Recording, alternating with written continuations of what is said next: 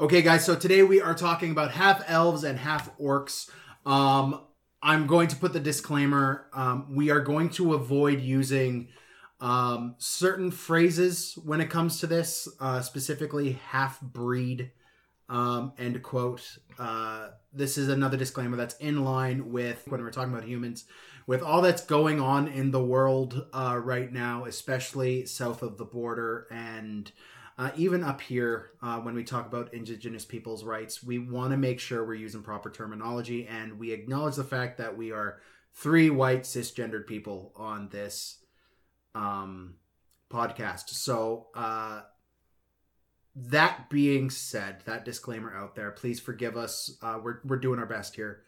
That being said, because we're talking about half-elves and half-orcs, if this was the real world and half-orcs and half-elves did exist, which would you rather be and why?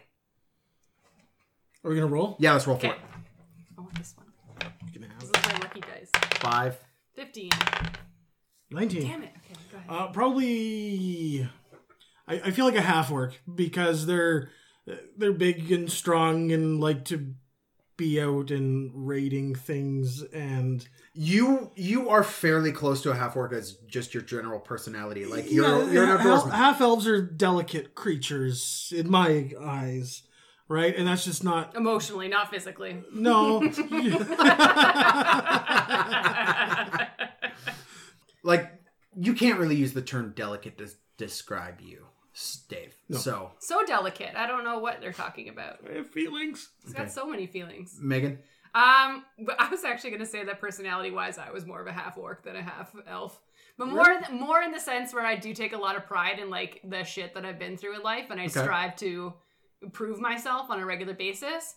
And if I wanted to be one, I would probably be a half-orc more, because I feel like they live more on the side of ignorance is bliss versus elves, which live in more of a I'm high and Try to mighty, be of two try and worlds, be yeah. of 2 worlds. I Yeah. don't know what Mom, I don't want to be like you or Dad. I don't know if I want to be like you. I think I want to be half-orcs my just- own person. I feel like half-orcs would just accept it and be like, bitch, I strong. Yep.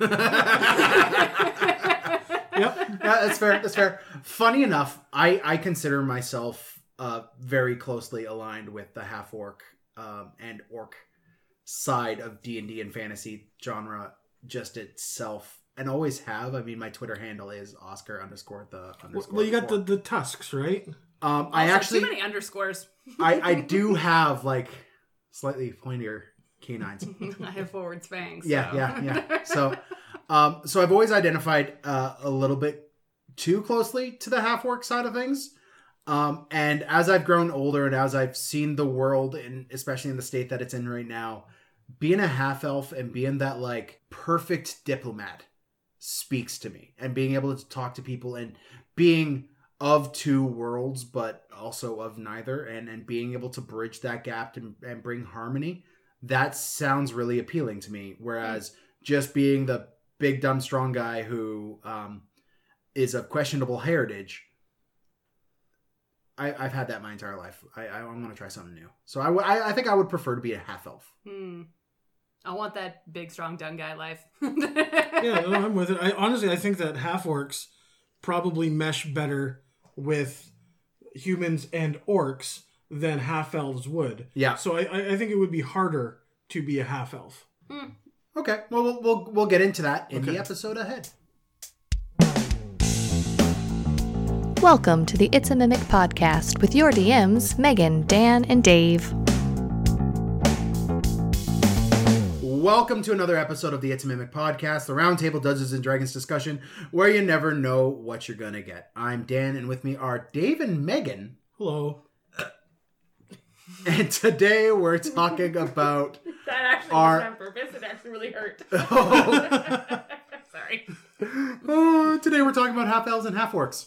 So, guys, we know half-elves and half-orcs are often relegated to the edgelord category of things. They're the dark, mysterious souls who are of neither world. They have questionable heritage and are dark and gloomy and mysterious and have shadowed pasts. So, of course, we're going to be talking about them today. just right off the gate, what are you guys thinking about half orcs, half elves? Like, do you like them based on your research or your experience? What are you guys thinking? I think we should be calling them helves and horks. No, because if we say horks too much, Megan will have issues. That's true. He's not lying. Yeah. Okay. Because she'll hork up a loogie. Yes. Yeah. Everybody's picking up what you're putting down. Yeah, okay.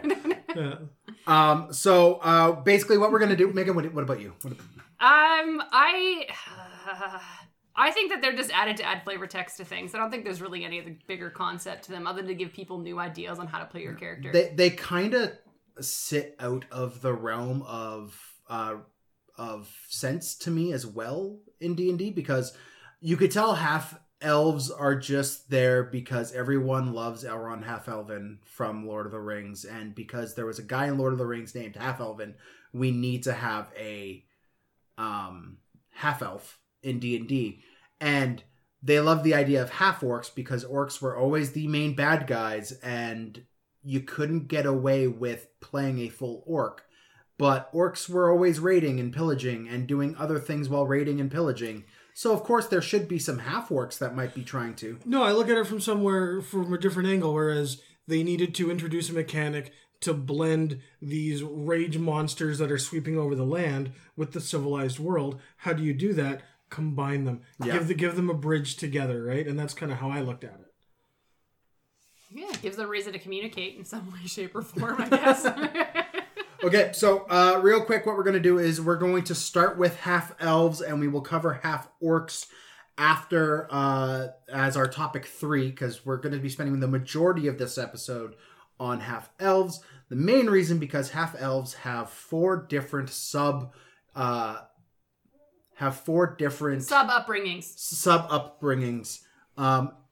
Again, we're trying really, really hard for the proper language here. Thanks, Wizards. Yeah, thanks, Wizards.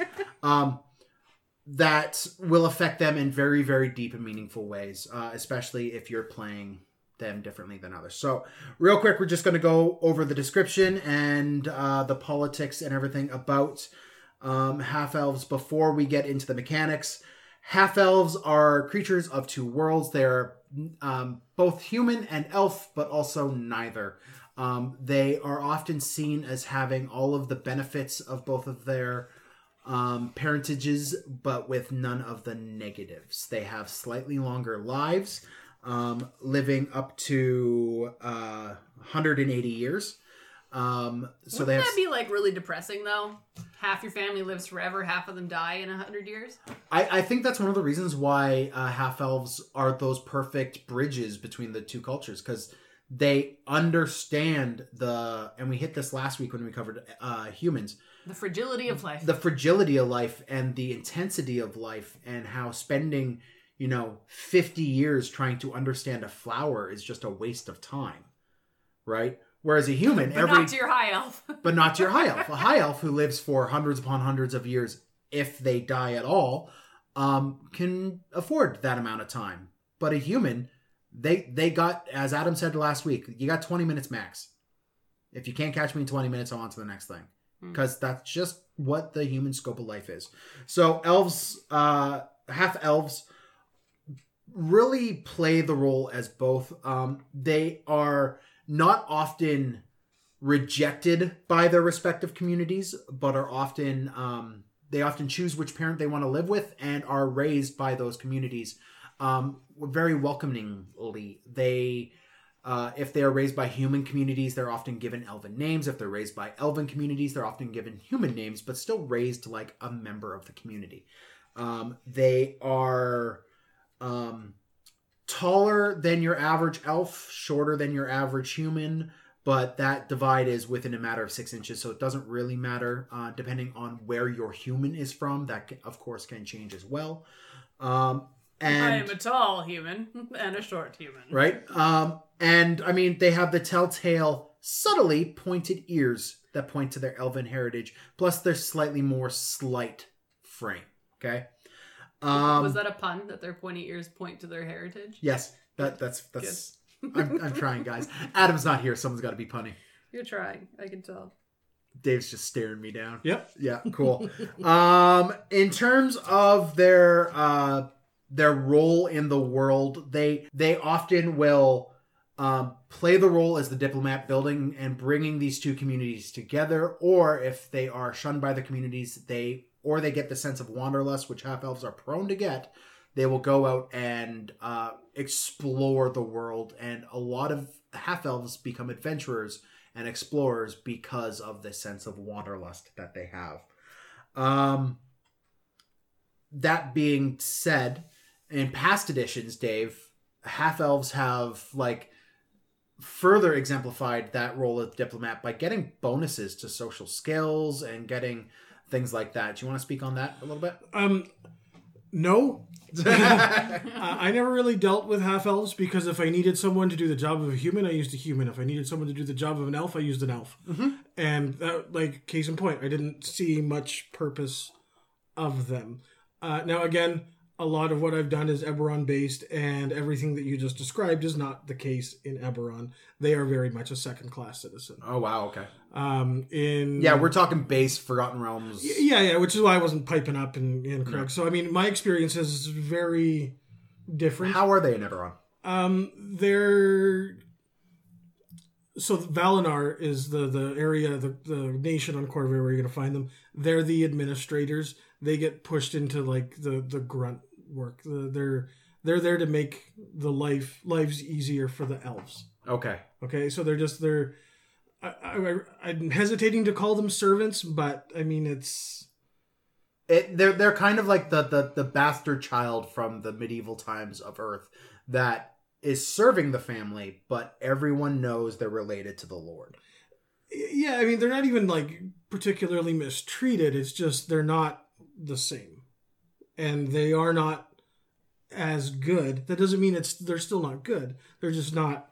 They're not elven. Is that right? A construct though of other high fantasy novels and writers from the past? I find that's very much a Tolkien way of looking at it. It very well could be this. I mean, it's a campaign setting that was written by a fan. Yeah. So who knows where the inspiration really came from? But I mean, it is a little bit different depending on where you go. Right? Mm-hmm. I mean, even all the races are like that. I mean, how even Ravnica, they don't have dwarves in Ravnica. No dwarves in Ravnica. So I mean, which is a crime. It changes drastically no matter where they have you go. Centaurs, but no dwarves. What the hell? They should have half dwarf, half horses. Done. With long arms. So just really furry donkeys? Anyways, Megan. Good pause. Good pause, everybody. What are your thoughts on the half-elves and their role in society? I don't know. I think it's just kind of it's a necessity to have, and the fact that I look at humans and I look at elves, they're very similar looking. There's no reason why a human would not find one or the other attractive. So making one makes sense. So now we've made one. What do we do with it? Okay. And this is kind of what they had in mind. I do like the sense where in 5th edition, at least, they are a little bit more versatile in the fact that they don't necessarily have to choose human or elf. They could grow up with both. There isn't really a big stigma in 5th edition specifically that pigeonholes them into, I have to hate this ancestry because they left me alone, or I have to go this one way or this one direction. So they were a little bit more inclusive in 5th edition, I felt. Yep. So I'm less uninclined to play them as a player or use them as a DM as filler. Would I use them as a main stakeholder? Probably not. I feel like they're just kind of you know how people just humans don't really like playing humans? I feel like humans don't really like playing half-elves because why not play again, to your point, if I'm going to want an elf, why don't I just play an elf? Yeah. Or if I want to play a human, I play a lot of humans in D&D, I'm just going to play a human because why the heck not? I never play humans in D&D, and I never play elves either. If I want something with that elven bend, I play a half-elf because I don't like going full elf. Yeah. And most of that is just because I tend not to play overly dexterous character. And when I think of elves, I think of the nimble grace that they carry. I don't play with that. If I do end up wanting to play a character with high dexterity, I'm playing a gnome or a halfling, right? And I'm going prequels Yoda with it, and I'm jumping around doing backflips everywhere. Yeah. But I've never been interested in elves, and part of that I figured out very recently why. It's because I grew up on the Hobbit cartoon, the animated cartoon of the Hobbit, which was made in the, I want to say, late 80s, early 90s. Yeah. And the elves in that cartoon are hideous little things that are just ugly and vile. Like they look unhuman, right? And I mean, you look at the modern day Lord of the Rings movies, you look at what they do for their elves, and they're just very elegant, prettified humans. It's a little different.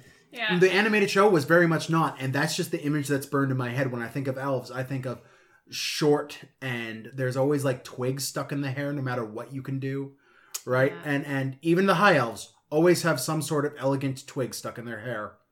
Not just any twig, an elegant twig. But it's an elegant twig. Yeah. It's like birch or something. For sure. So this is like an issue I've always had. And when you look at previous editions when it comes to elves, even like 3.5, everything was amplified in terms of like angularity when it came to elves as well. So it wasn't just that their ears were pointy, it was that their cheekbones were pointy and their heads were like angled sharply, and they were long limbed and kind of frail looking. And I've never bent towards that. The concession has always been to me the half-elf, which had that versatility that you find in humans and a little bit of that grace and elven nature that I could put into the character. Speaking of that versatility that you found in humans, I'm going to go over the mechanics that we find in the player's handbook over on page 39. And then what we'll do is we will then roll the dice and decide whether or not half-elves interest us as a player and as a DM for NPCs. So, real quick, you as a half-elf get a charisma score increase of 2, and then you get 2 other ability scores increased by 1, your choice. That is a total of 4 ability score increases, which is the most out of any other class, any other race in the book. Other than a human. Other than a human, which gets +1 to everything. Unless you go the alternative human. Yeah, we're not going there. So, as I mentioned earlier, they age at about the same rate as humans and reach adulthood around 20. However, they live much longer and often are 180, 190, 200 years old before they die of old age. They tend to be chaotic based off their elven heritage, but they value freedom and love and goodness and nature, so they do tend to be on the good side of alignment as well. Very rare will you find a lawful evil half-elf. Very rare. As for their size, they are medium, and they range from 5 to 6 feet tall, just like any normal human. Their baseline speed is 30, just like any normal human. They have dark vision because low light vision is not a thing anymore. Which is too bad. Which is too bad. I either you can see or you can't. I don't know. The thing that bothers me is dim light still exists. It's true. But low light vision doesn't. They are dealing with half the pie, in my opinion. They're all crust, no choices fill. had to be made. Dragonborns got cut from the list. We're all upset about it. It's fine. They have Fey ancestry, which comes from their elven heritage as well. Where they have advantage on saving throws against being charmed and can't be put to sleep magically. Just straight up can't. And they have probably my favorite ability, skill versatility, which they are proficient in 2 additional skills of your choice. Ridiculous. Yeah, that's useful. That's incredibly useful. Getting skill proficiencies in this game is difficult if you are anything other than a bard or a rogue. So, languages are common and surprise, Elvish, but actually, surprise, 1 additional language of your choice as well. So regardless of your upbringing, you get 3 languages as a half-elf right out the gate. When it comes to languages, this is a bit of a sidebar. I've always wondered why in games, if you're starting a level 1 character, you get all these languages right away. Why wouldn't it be at certain levels that you get? I'm sure there's somewhere where at certain levels you get languages. So you used to. In 3.5. Okay. I was like, I know I've seen it before. Every time you'd level, you'd get skill points that you would put into your skills. Yeah. Now it's based on proficiency in your modifier. But before, you would get a bonus that you get to add into your skills, okay? Yeah. Which made your skills ridiculous. Oh, my diplomacy? Oh, that's a 35, Dan. And it happened all the time. But you could also spend the skill points to gain languages. Got you. So, and you would put them in the skill linguistics to get the languages. There is also a rule based off of whatever your intelligence modifier was the amount of additional languages you could learn. Yeah, you get +3, get 3 more. I actually missed that. Learning languages in D&D 5e is hard. Yes, it's difficult. It's next to impossible. It beyond... was too easy in 3.5. But it was like, too oh, easy. I leveled up and I know we're heading to the Elven Nation. I can speak Elf now. I'm gonna learn some Elvish language. Yeah. But then you look at spells like Comprehend Languages, which is a first level spell. Helps out. It helps, Yeah. right? So as long as you have an arcane spellcaster at first level somewhere in your party, which if you don't, kudos to you because you're playing the game on hard mode. Yeah. It's difficult to learn languages now. So, guys, half elves from a straight mechanical base half elf frame of mind, do they appeal to you as a player, and do they appeal to you as a DM? Let's roll the dice. 14. 2. I can't see. 17. 17.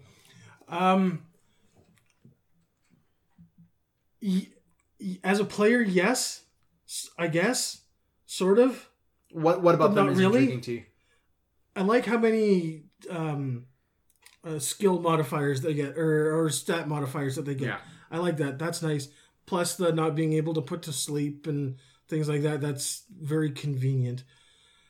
It's got a little bit more flavor than a human. I mean, let's be honest, when you're making a character, you don't need a +1 to all 6 stats. No. Right? Charisma, if you're a caster, or, a paladin, I guess, is a caster too, and then another 1 in 2 others. You know what? That's reasonable. There's nothing wrong with that. It checks some boxes, and getting 4 is better than the average. Yes. However, I feel like I could do better things with other classes. Other than caster, where does this fit? What class would this fit into? I see a half-elf paladin going for miles and miles. Okay, and miles. but I feel like a Dragonborn paladin's probably more effective. You're right. So the only time Just yes. So the only charisma and strength. You're right. Right. So the only time that I'm actually going to pick this to do that is if I'm making a flavor character, Yeah. or if I'm rolling on a random table. There's the 9 base races. Keep in mind though, I'll roll. and this is the thing that gets me about half elves is the half elf stat block could be the exact same as a Dragonborn +1 Constitution. So now, if you wanted to, now your half elf is on a base level just as strong, just as charismatic as your Dragonborn, but also could take an additional punch. Yeah, but they don't have a breath weapon. No, but they have skill proficiencies, and they can't be charmed, where your Dragonborn paladin can be. Yes, there's a fine line between them. Yeah, but Dragonborns are also a bad example because they are the weakest mechanical race in the book. Yeah, and them not having dark vision, it's a sore spot for me. Yeah, me too. It's why a not? problem. I hate it. Figure it out. If you roll a Dragonborn on my table, you have dark vision. I've given it to you. You're taking the hit. Here's your reward. Good to know. As a DM, are you seeing a lot of these guys pop up in your campaigns? Are you leaning on them, or are you leaning on more of the humans or the elves, or? Honestly, what I'll do as a DM is I'll just kind of pick what my players are. And if I have a player that's super interested in this conversation, maybe they'll be a similar race just to try to spark a commonality between them, get a little more conversation going.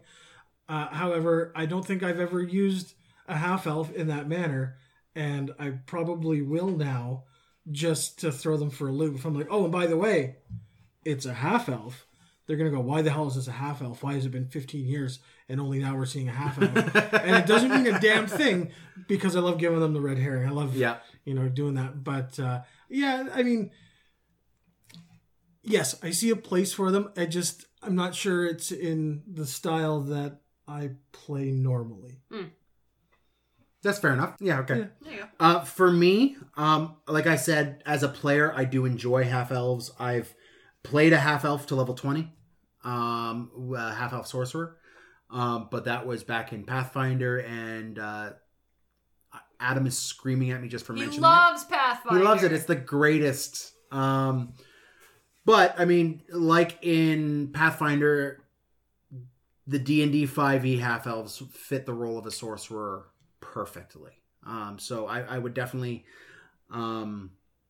be tempted to play one of those again.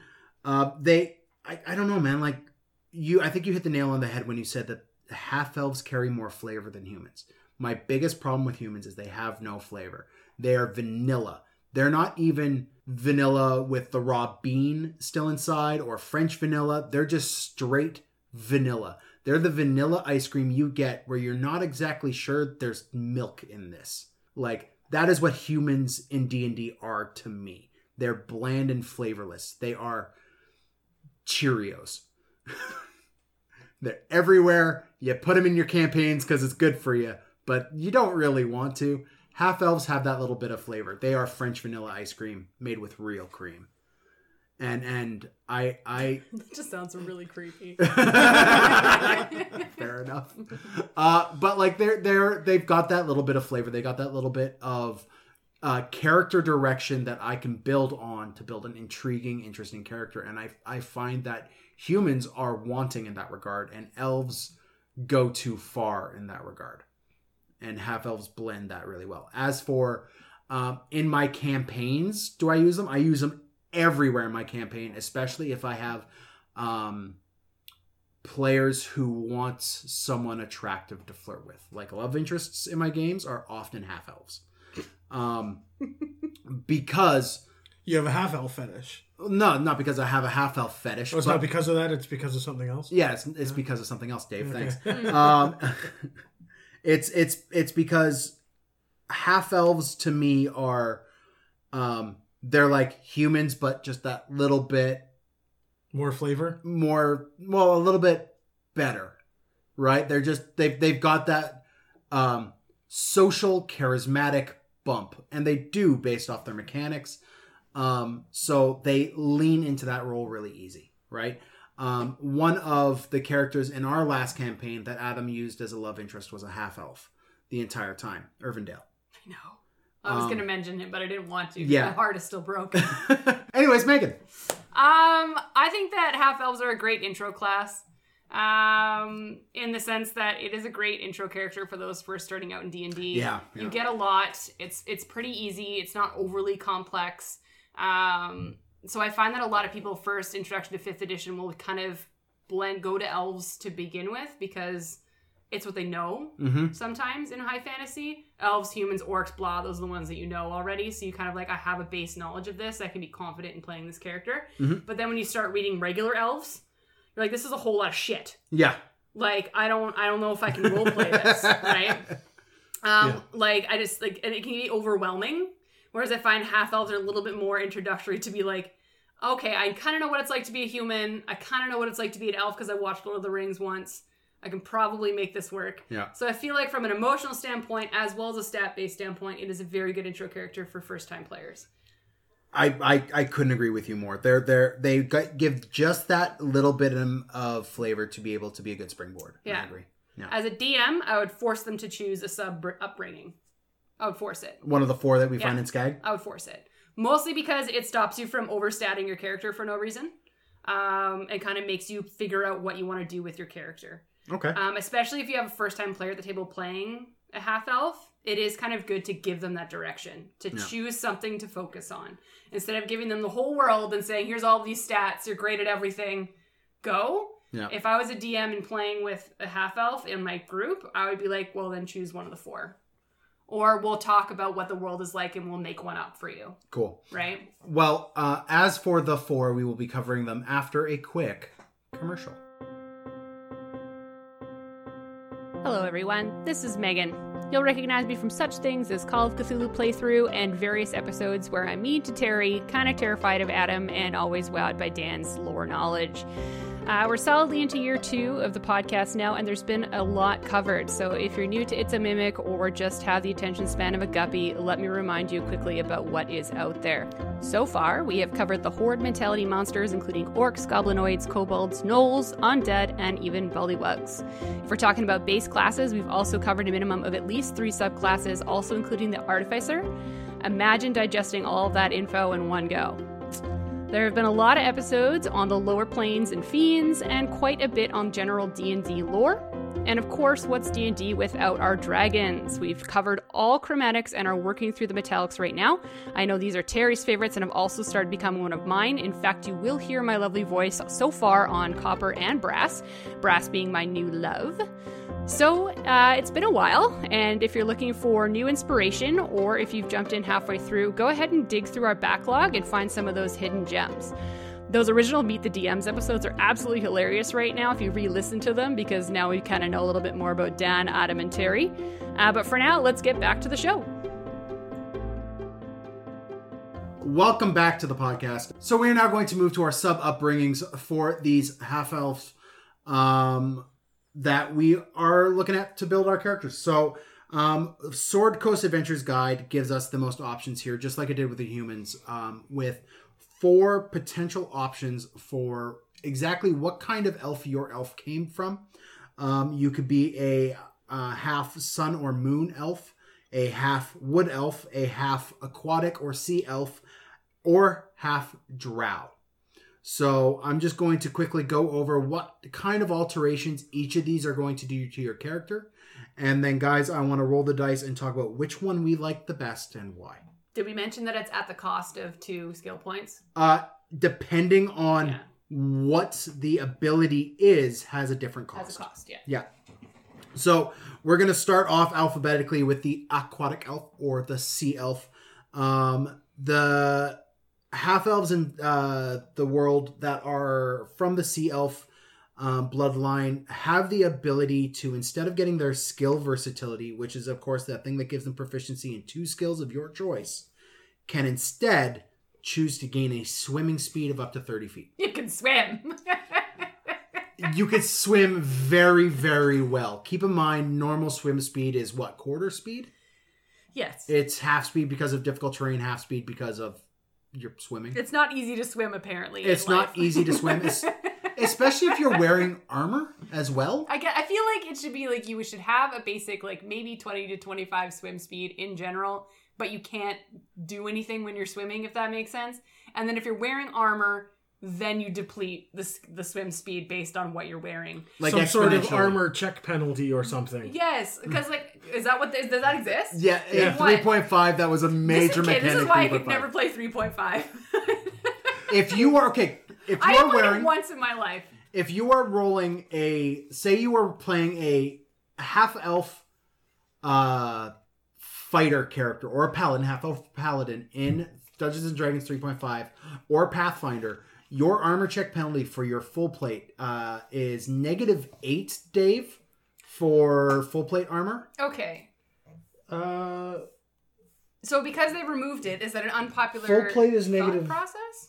Full plate is -6. -6. But if you have a tower shield is -4. -10. -10? Yeah. Oh, okay. So you could have a -14, or sorry, 16 on your roll. What the Arcane. Who played this? Oh, I did all the time for years. Yeah, and of course this is how it's done. You have 10 as your base plus your dexterity. I feel like everything I've ever suggested has been in this book. a lot of it. Well, 3.5. I've played it once, and I played a magic character. That's all I remember. Look at how convoluted an AC total is. It's 10 plus armor plus shield plus dex plus size plus natural plus deflection plus miscellaneous. That's a lot. Oh, and then you can have, if you look below it, a touch and a flat-footed AC. Oh yeah, touch and flat-footed. Which, your touch AC is how difficult are you to touch, which is your AC minus your dexterity modifier.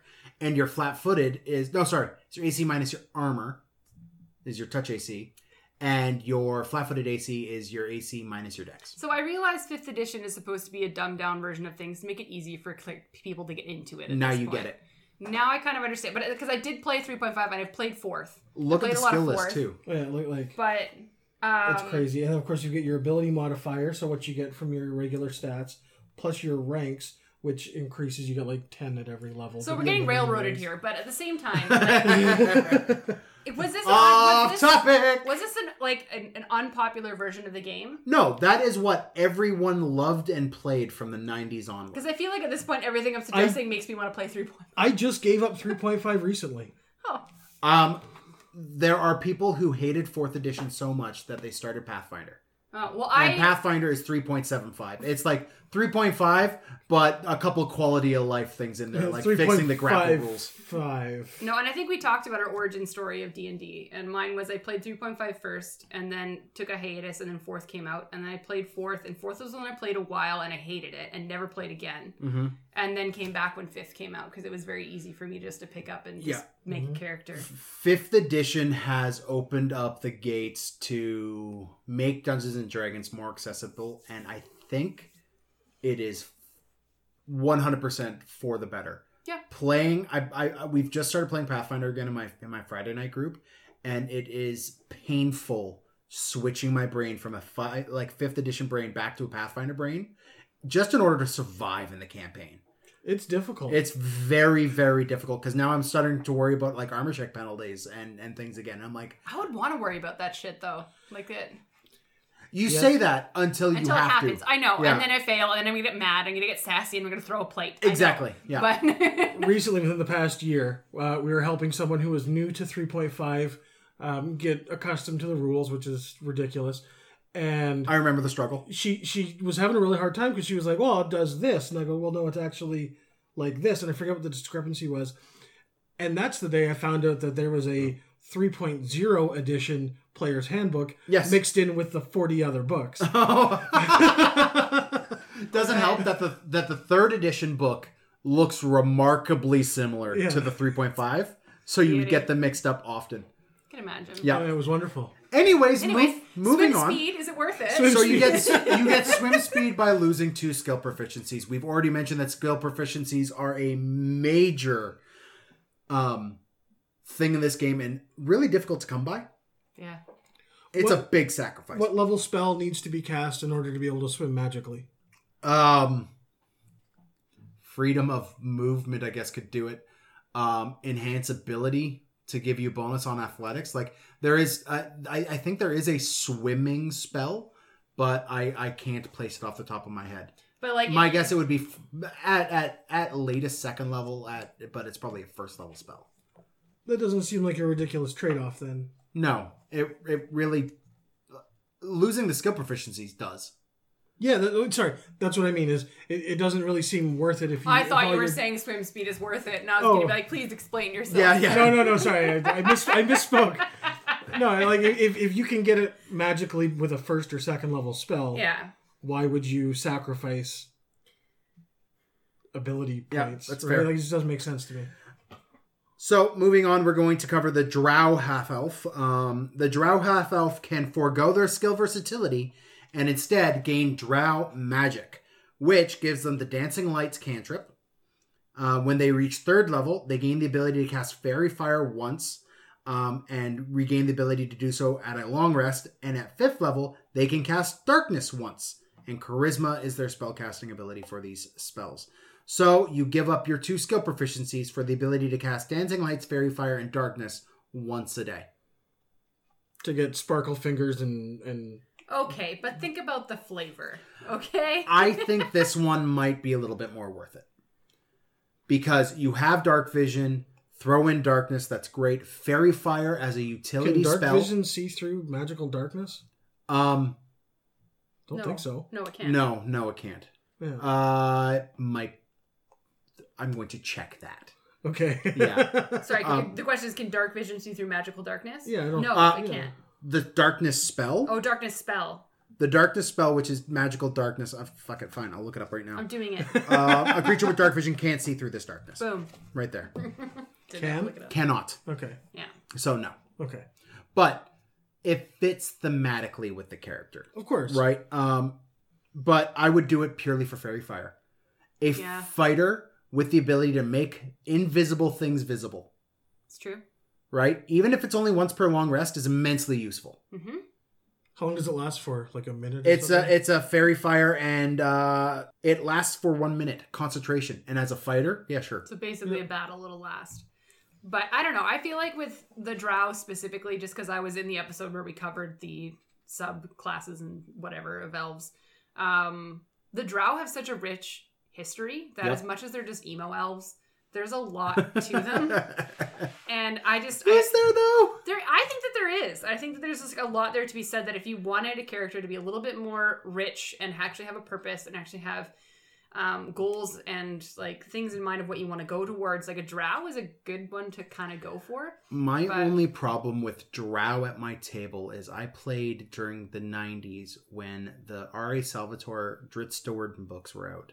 And every single person wanted to play the Drow that was going against their race and was actually good in heart and was a ranger with a pet panther that slung around 2 scimitars as 2-weapon fighting, which didn't even fucking work in the edition. Yeah. So like there were a couple things that bothered me, and then every single person at the table wanted to play that character because he's badass in the books. So why not, right? Well, is it the Drow that have the light weakness? Yes, yeah. Light sensitivity, yeah. So the half-elf Drow is the way to get around that. Yeah, because you won't 100%, have that as a problem, but you'll still be able to play within the culture of the Drow. Yep. So I think it's a good for flavor text. For flavor, I would also agree to a certain extent because you are still half Drow, you are still shunned a little bit in polite civilization, I guess. Yeah. So, and I mean, that comes with it a whole slew of other political issues, but we're not going to cover those here. Fun to play with. Yeah. But did you have an opinion, Dave? No. Okay. Moving on. Okay. So every time I think of Drow, I think of Chang from Community. Oh. Touche. I haven't watched that show in a while. I just did a rewatch of it not long ago. Did you watch all the new Netflix? I know I watched all 6. This episode this whole time. Sorry, Travis. The 5th season was the 6th brought it back up again though. It wasn't bad. All right. So you can next go half high elf, which has 2/3 different varieties to it. You could either go straight half high elf, which will let you forego your skill versatility and instead take keen senses, or a trait based off your elf parentage.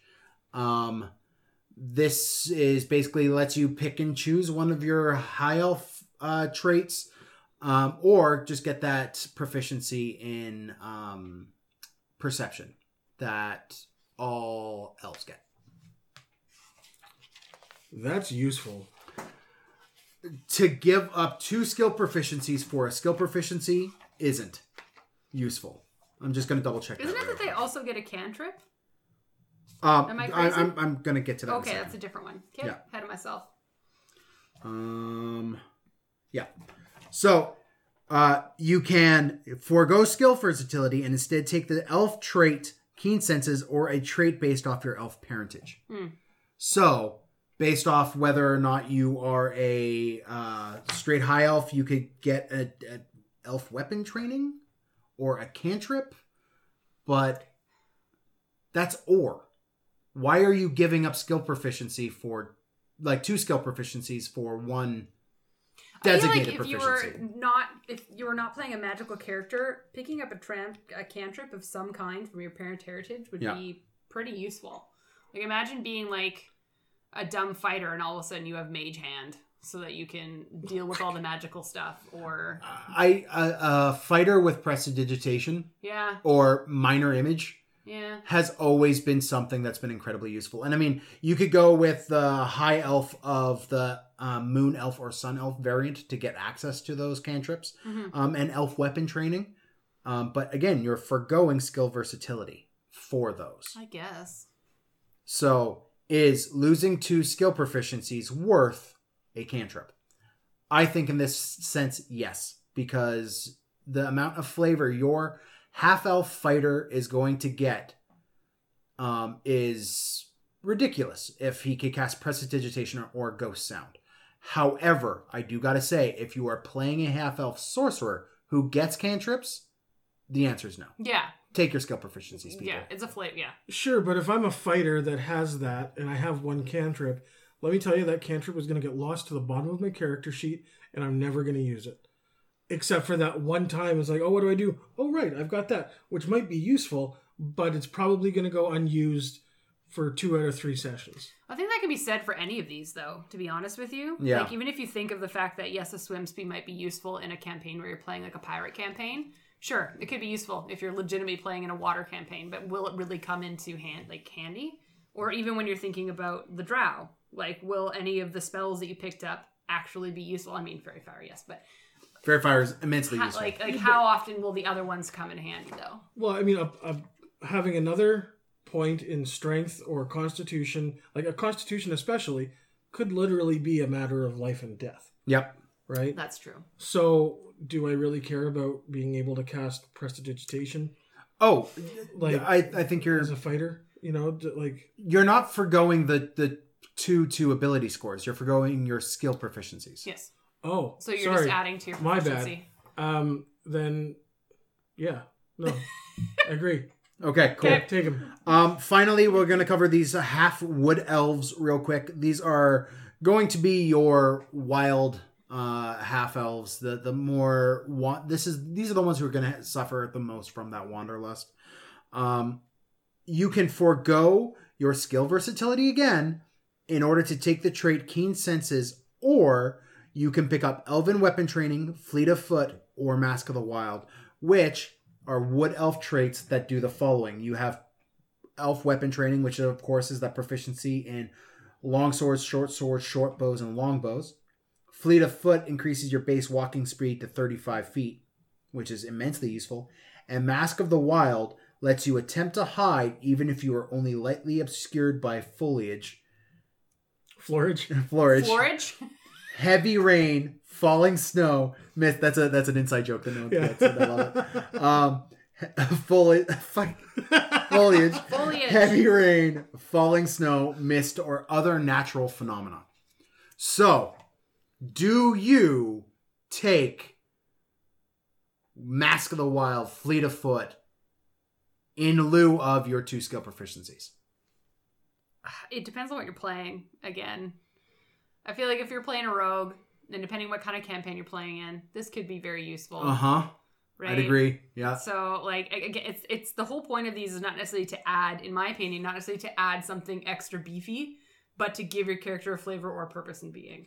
And I feel like if you were to be playing a rogue, half-elf, this just makes sense to me. So, I'm making a monk right now, Dan, for a campaign we're doing coming up. Yep. And I said to Wood Elf, this is something I might go home and have another look at before I actually roll it up. Is this the same? Yes, this is the same campaign. Oh, yes. Very exciting. Yeah, I've started getting backstories and stuff in from everybody.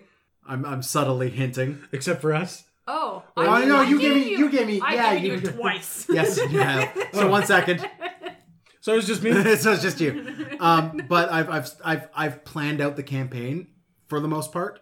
It's just injecting backstory beats in now and building up shopping lists for you guys. So you're saying this sounds interesting to you? Yeah, I'm going to revisit this and have a look. I have not rolled up the character yet. Cool. But I'm good to know for Dan. Yes. Do so soon, please. Yes. Yeah. I'm very. I mean, I was going to look at my D&D stuff tonight, but. Well, thank you very much for coming and recording with us, anyways. So, okay, guys, we're gonna grab our dice, and of the 4 options of half-elf sub-societies, sub-upbringings. I'm never gonna get it right. Which one is your favorite? I don't even know if it is politically correct. I don't know either. So Megan wins with an 8. Oh wow! So which one would I play? Yeah. Whew. Honestly, I feel like I would want to play half high elf. Not for the benefits of any way, shape, or form, but more in the sense of I think the flavor context would be a lot of fun to play with. Yep. Just because if you are high elf, you are definitely playing with the stigma of your ancestors probably hate you. Yep. And you would probably end up with a very sinister character as a result. Depending on if you're running sun or moon. Do you know the difference between sun and moon? Yeah, we covered it in the last episode I was in. So depending on what you wanted to play, you could go one direction or the other. You're not pigeonholed into one direction, whereas the band, where I feel like if you chose one of these other ones, you are kind of defining what your character is, where I feel like the half high elf has more options of how to play your character. Cool. Dave, you're next. Half wood elf. I just said it. I'm going to go home and look at this. It seems like it could be a nice way to bridge the gap between, like, to give it that little extra bit of flavor that I've honestly felt half elves have always been lacking. There Cool. you go. For me, I would almost agree with you, Megan, that I want to do half high elf, but I want to do a half moon elf. And very specifically because moon elves are kind of flighty and Hippie. they're hippies for lack of a better term. Yeah. They're kind of airheads, and they float through the moonlit jungles and forests, just like soaking in the moonbeams. I want to play the like half moon elf that like resists that urge all the time and is playing like a hardline paladin or something. Yeah. And it's just like, no, we do things with order and decorum and manners, and I just want to sit in the moonlight, guys. Like, come. Ooh, moon's out. Yeah, just runs right? away. Like, that sounds really, really cool to me, especially this guy meeting his human parents who are like, we cannot get him to like sit to follow the rules, to sit still for long enough. Like, we can't get him to do any of that. And then you go to the moon elf who are like, he follows too many rules. Yeah. Right? And doesn't go out in the moon and play and frolic enough. You need to frolic more. Right? So like You're like, I thought I was frolicking. What am I doing wrong? I am actively frolicking. Look at me frolicking right now. This is me frolicking. I'm wearing a shirt that says frolic on it. I don't know what else you want from me. So I kind of want to play a half elf, a half moon elf, a paladin, funny enough, and then just dump all the points in strength. I think I said that in that episode too. Was that a paladin would make a really good moon elf? Yeah, I think you did. Yeah. But... Okay, so without further ado, we're going to move on to a shout out. And when we come back, we're going to briefly discuss my favorite race in the game, half orcs. Hey guys, Megan here, wanting to kind of shout out myself. During the time of COVID-19 pandemic, instead of finding a new hobby, I actually decided to resurrect an old one and start drawing again, just for fun. I started my own new art Insta that you are more than welcome to follow. You'll find character art, just general doodles, and attempts to use new supplies and materials that I've never used before, so it's quite interesting. Feel free to give me a follow at Omega Art, so that's 0MEGGART. Should you already follow me at Omega, you can find the link within my bio. And thanks in advance for any support, follows, and likes in the future, and enjoy the show. Okay, guys, we're back, and we're going to briefly discuss my favorite race in the game, the half orc. Now, with half orcs comes the acknowledgement of the fact that the union between a human and an orc is rarely consensual. And I don't know how to put that any other way. I also feel that that is also a result of old high fantasy novels that do not have any stake in D&D anymore. That's true. It is an very old much narrative. agree. I don't think that has to be the case. No. In fact, there is a series of books that came out probably not that recently. Now that I think about it, probably about 10 years ago. That was a continuation of the R.A. Salvatore books that we mentioned earlier. Oh, that name's a trigger for me, Dan. I know it is. He killed Chewbacca, so I get it. Worst day ever. Dropped a moon on him. Okay, in ways to kill Chewbacca, he got it right. Oh, yeah, sure, but like... But you still killed Chewbacca. But why? Right? You can't see my eye twitch. Yeah. But anyways, he released the series of books where it showed the perspective of a civilized orc society. Yeah. And what's happened after the orcs have banded together all the tribes and have created a homeland and are now having to work with civilization and government and organization. And it's this really interesting view on orcs in past editions of this game have been feral, angry, overly aggressive. And even in D&D 5e, they have that aggressive rule. Ability, yeah. Yeah. But at your tables, that doesn't need to necessarily have your half-orc characters come from some sort of... It doesn't have to come from a specific background at this point. Right. You have option. There are civilized orcs in the world, and that's what we're going to say about that. In the interest of trigger warnings and stuff like that, we are going to move past a half-orc's heritage into what they can do. Half-orcs are often large. They are the quintessential strongman on the team. They usually are the ones that might be a bit on the dumber side, but have that strength of will and strength of character as well to propel their character arc forward. They tend to play barbarians and those as well because of old norms, but they still fit into that realm as being this hard to put down, hard to kill beast on the battlefield. So they tend to carry around their scars with pride, often displaying them. And if you want to get on a half-orc's good side, you ask them where the scars come from. They love to talk about themselves. They love to talk about their scars, their history, their ancestors, all of that. They usually come from either tribes or they live in the slums, which comes to the point where half-elves tend to be a little bit more accepted in the societies. Half-orcs aren't, especially in the human societies, because they are seen as monstrous. But in the in the orc societies, they're often seen as weak and little. So they get pushed out to the side on both of those communities.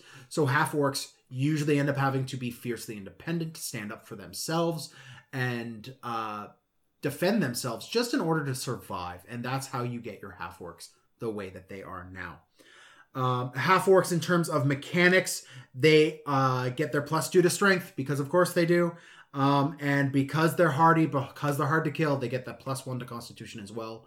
Note, they get 2 bonuses to physical stats and no bonuses to any of the social stats. That's rare in this book. Usually they're balanced. Mm-hmm. Half-orcs mature faster than humans and die sooner than humans. They're one of the shortest lived races in the game. They usually reach maturity around 14, 15 years old and die before they're 75 if they don't meet an axe first. I like playing half-orcs, by the way, with a very Norse feel. Honor is everything to a half-orc, and a half-orc must die on a field of battle with his blade in his hand. That is how I've always played half-orcs. There's that honor to them, and I love it. Valkyries, take me now. Yeah, right? In terms of alignment, they are, of course, chaotic, like their half-elf brethren, but they don't strongly incline toward good or evil. They might have a little bit more of their tint depending on their upbringing of the evil side if they are raised in that orc community that is more still nomadic and roaming the wastelands and raiding and pillaging. They might still have that evil bend to them, but again, based off what you want to do with your character, you are not kind of shoehorned in any role. As for size, they are big and bulky. They're almost always over 6 feet tall, and wide as well. They're big, but they're not quite big enough to be large, so they're medium sized. Their base walking speed is 30 feet because, like most medium things, it is. Screw you, dwarves. And they gain dark vision because of their orc blood has given them the ability to see in the dark. This makes night raiding very useful. Thank you, evolution. Half-orcs are menacing by nature, which gives them proficiency in intimidate. This makes sense because they're big. They've got the tusks. They're hardy. They're covered in scars and proudly displaying them. They're intimidating. They cut an intimidating figure. Yeah, they've got a large, intimidating presence. Like, you know when there's one there. Exactly. Yeah. You don't ask, I'm sorry, are you half orc? No, You're like, oh shit, there's a half-orc. There's half orc here. Yeah. You can normally smell it from a while. Yeah, right? Yeah. That's there, yeah. Half-orcs, in order to really hit home the ability that they are hard to kill, have relentless endurance. When dropped below 0 hit points, nope, they get 1 hit point. and you're back up at 1. Now that can't happen again until you take another long rest, but that has been a lifesaver for many characters of mine, where I get dropped and then I still have that 1 hit point, so I ain't rolling death saves yet. Also, because of their savage nature, their tribal past, they do have their savage attacks. When they hit hard. If you crit with a half-orc, you roll an additional damage dice. Now, just to add some clarity to those of you listening outside, if you hit with a great axe, that means you're rolling, and you crit, that means you're rolling 3d12. If you hit with a great sword and you crit, you're rolling 5d6, not 6d6. You get to roll one of those dice. Okay? Moving on, languages, you speak Common and Orc.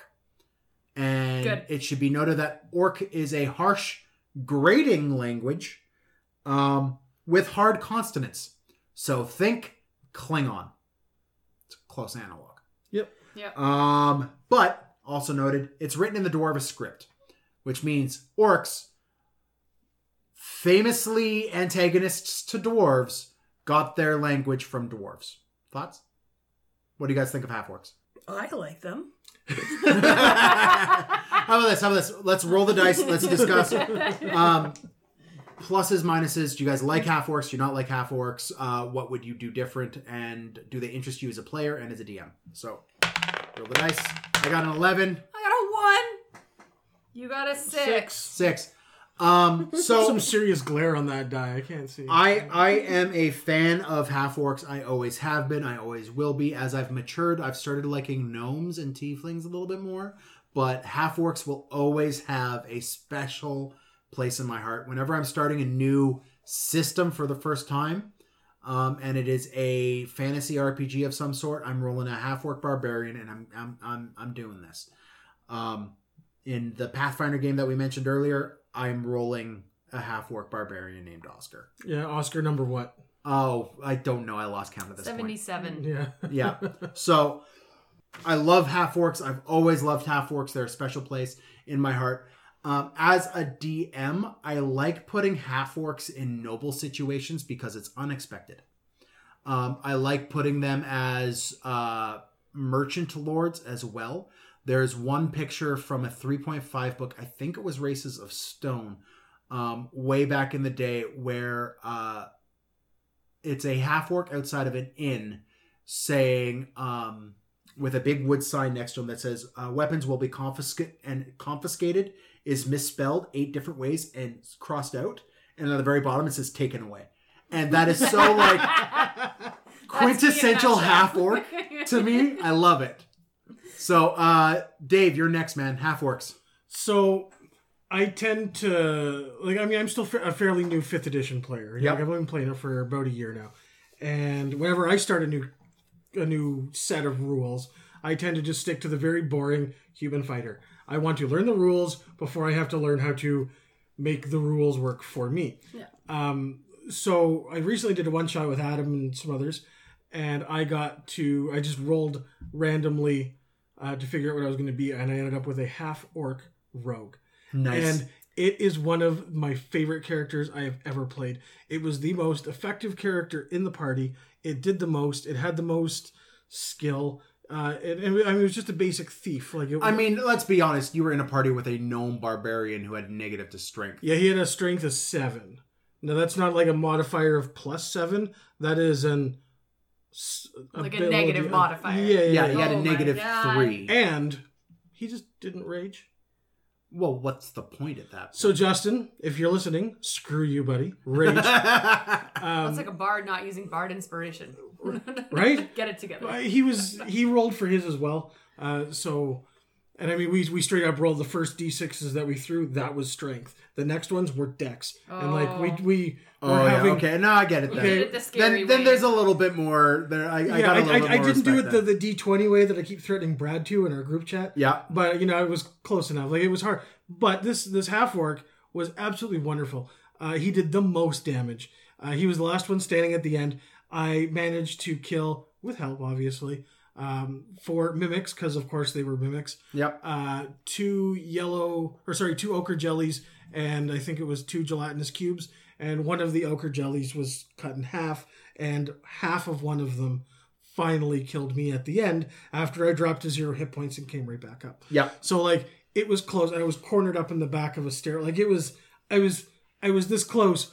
Well, the ranger took the MacGuffin and ran away. Thanks. Still bitter about that, hey? A little bit, but I can't tell. the half orc was an absolute blast to play. I will be revisiting it. Okay. What about as a DM? Do you put many half orcs in your games? No, because if I have a NPC or a player in a game, it's to fulfill a purpose. And if I want to do that, I will either use a human or I will use an orc. Fair enough. And I'm very matter of fact. My sessions are more combat oriented. 5th edition has really kind of made me come out of my shell a little bit with the roleplay side of things. So maybe I will. But I mean, in the past, no, I haven't really used them. It's just been there's a guy there. Yeah. He's selling stuff and nobody asks about him, right? So, yeah.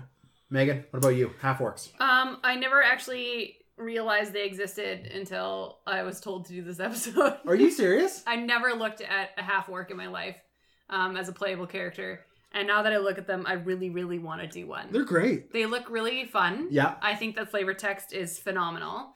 And I feel like if you do move away from their historic confines, there's a lot there. Like, oh yeah, for flavor text and for like just backstory. And I'm always big on playing on the opposites. So like small character really strong, large character really weak. Like I love playing like a half orc wizard. Yeah. So yeah. I just want like a guy who's trying to sneak through a kobold layer as the half orc was a lot of fun. I was gonna say, or just really doesn't realize his size. You know, like thinks that he's a small human because he's so articulate.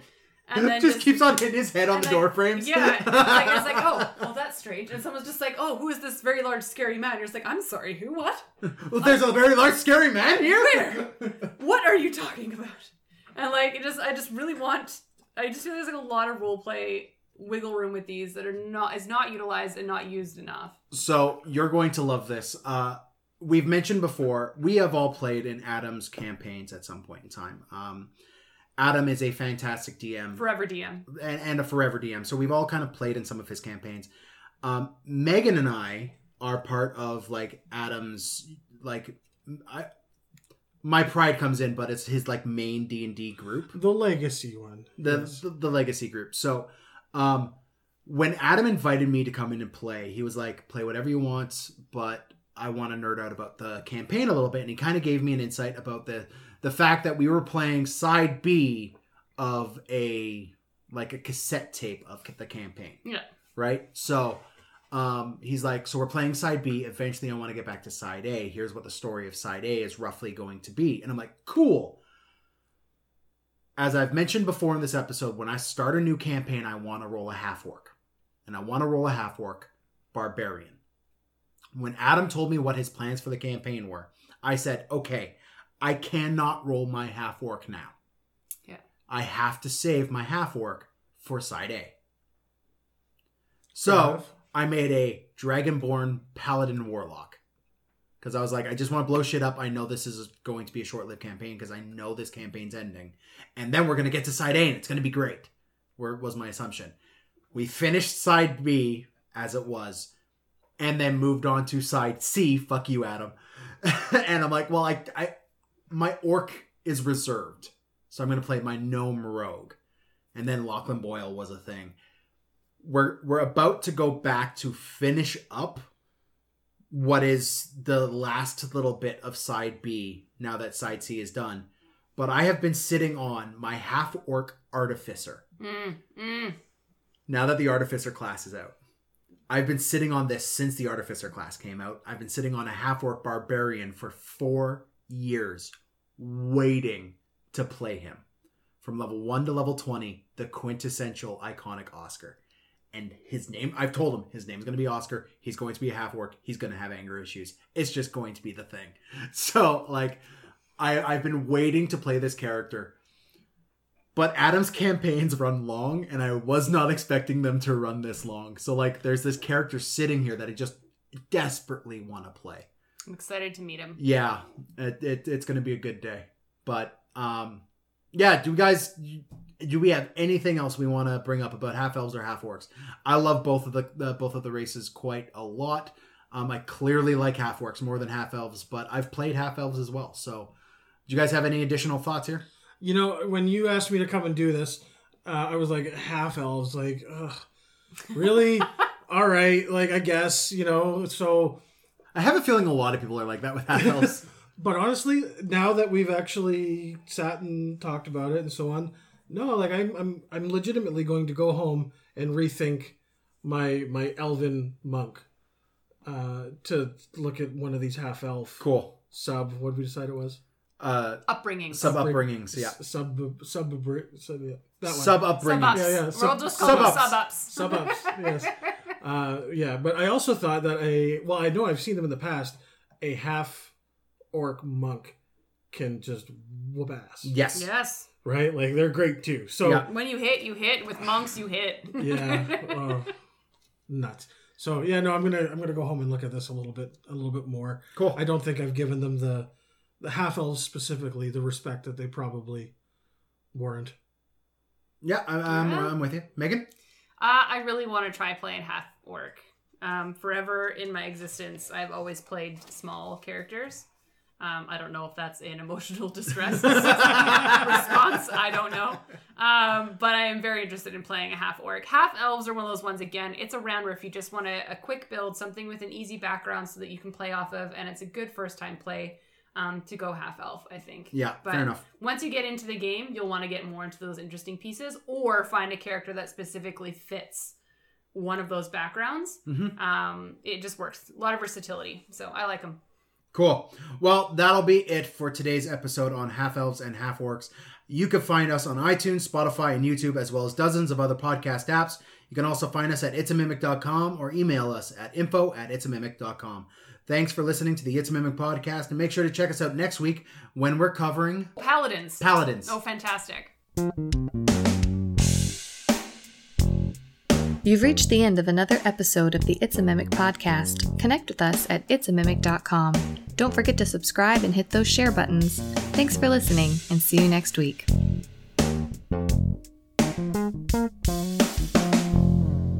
All right, guys, so for this entire episode, we have been talking about half orcs and half elves, which feels a little lacking. It feels like we're missing a little bit something there. So, Like halflings? Well, you would think, but halflings aren't because they're half of a, race. They're half a size. They're half a They're size. half a leg. So like They're a chicken nugget. Other than halflings, what other half race do you want to see in D&D, and kind of what would define, what definitive trait would they have? So let's grab the dice and roll and talk about this one. All right. Dave and I are going to have to roll off. Oh, God. And Megan's going first with a natural 20. This is a question I'm not really prepared for either. Okay, so Megan, different half human race, and what trait would define them? What do you think you got? I don't even know at this point, because I feel like there's not a lot left on the table for the ones that would even allow it at this point. I mean, that's fair. I mean, you have like half giants, you could have half dwarves. Half dragonborn sounds weird. I feel like they wouldn't though, but they would. I feel like I would want to see a half dragonborn. Actually, no, I will say that because that would be interesting. I feel like half dragonborns are already like dragonborn are the half dragons. Yeah. So like, what would that look like? Like what features would a half human, half dragonborn? I would say you would be very similar to a draconic blooded sorcerer, but you got full paladin levels. So you got the scales, you might have a little bit of a claw. I feel like when you get mad, you just explode into a weird elemental rage of some kind. But Dragonborn aren't supposed to have tails. They have talons, but they don't have wings. Wouldn't it be weird if so if you think about Dragonborn and how they're kind of like already a half dragon, half something else. Yeah. Imagine like the half human, half dragon, suddenly the tail comes back.